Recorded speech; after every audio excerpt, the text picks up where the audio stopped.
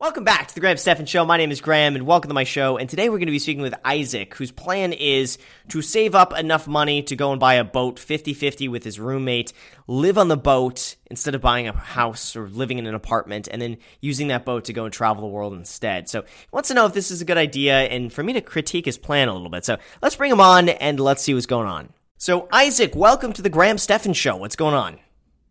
Hey, thanks for having me. Thanks for Great being time on. to talk to you. Yeah, definitely. So what's up?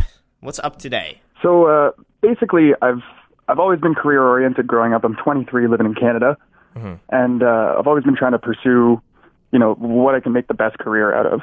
So for me, I always had an interest in a sport growing up, and I started working that when I was about 16, and I'm 23 now, and I've basically got like my dream job. I'm making as much money as I can stand to make in the industry to start.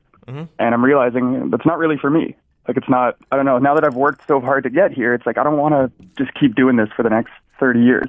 Okay. So what I want to do is, and it's me and my roommate in on this, is save up and buy a sailboat and just basically save up a lump sum at once and then live off of that for, I don't know how long, 20 years? Okay. So let's start. So let's start here. How much money are you making right now? Sorry, so I'm still negotiating my contract, but I'll be making in the range of $20 to $23 an hour Canadian, which will work out with overtime and what I expect to work and all that, about $45,000 to $50,000 a year. And this is the job you want to quit?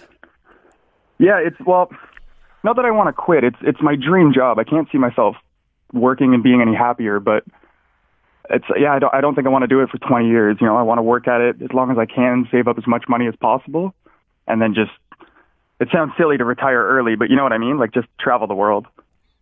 Okay, so how long can you see yourself doing this? So my understanding then is that you want to work at this job as long as you can, save as much money as you can by living on a boat.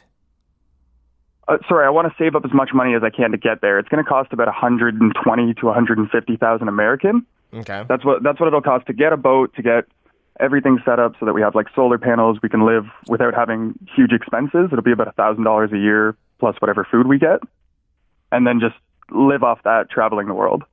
And you would do that with your roommate? Yeah, so basically we're trying to figure out how we can save up $60,000 to $75,000 US as fast as possible, ideally by 30, so in the next 7 years. Do you want a family?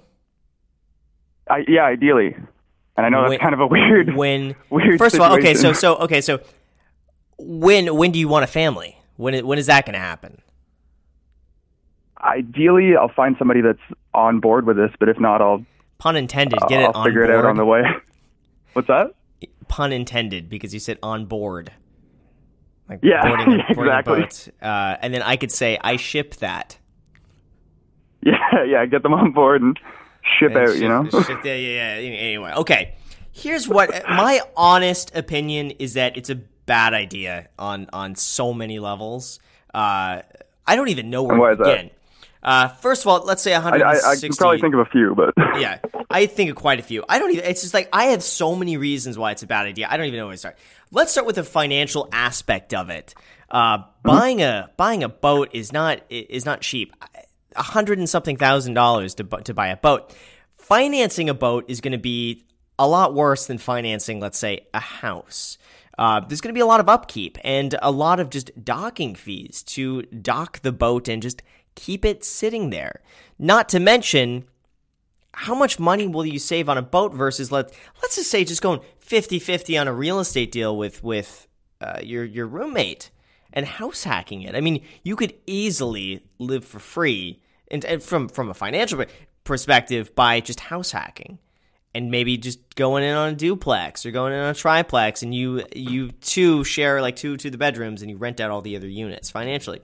I know that's not quite sailing around the world, but you got to have money coming in somehow, right? Well, and I've put a lot of thought into that. That's what my stepdad does. He owns 7 or 8 small apartment complexes around here, and the thing is, for me, I want to travel. I know I want to do that, and I don't see myself getting to a career point where I'm making, $90,000, $100,000 a year to be able to do the kind of traveling I want landlocked.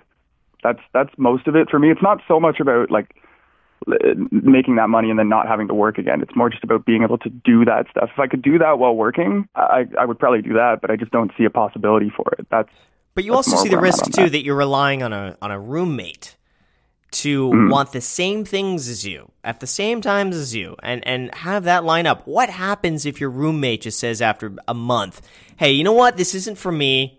I don't want the boat no more. I want to take my money out of the boat. I changed my mind. Who are you going to find to replace that? And you're going to be saddled with either selling the boat or having to buy them out. And there's so many variables. Or what happens if you just decide after a few months of doing this, like, you know what, it's not for me. I prefer being on land. And that's a possibility. I'm not new to this. Like, I've spent a lot of time just living on the water previously. We had like a large boat when I was a kid in the Bahamas, so I've lived around there, and then we have a liveaboard right now. So that's not new to me. As far as buying it, we would want to buy it outright. I wouldn't want to have to worry about trying to make too much money while we're traveling. So break down the cost for me then. How much is it going to cost to buy the boat? What are going to be the maintenance fees and the docking fees and the gas fee? Like, how much is this going to cost you every month? So we're looking at, we're not going to be paying too many docking fees because it's a sailboat, and we want to basically save up enough money to deck it out with solar panels and stuff so that we're not having to dock and recharge batteries and stuff like that. Okay. Because, you can just dock, a kilometer out and then take the dinghy, and you don't actually need to go into port most of the time. Yeah. So we want to save up enough to get that out of the way. The fuel cost for a generator for what we're looking for is going to be about $1,000 a month. And then the upfront payment with all the upgrades is about $120,000.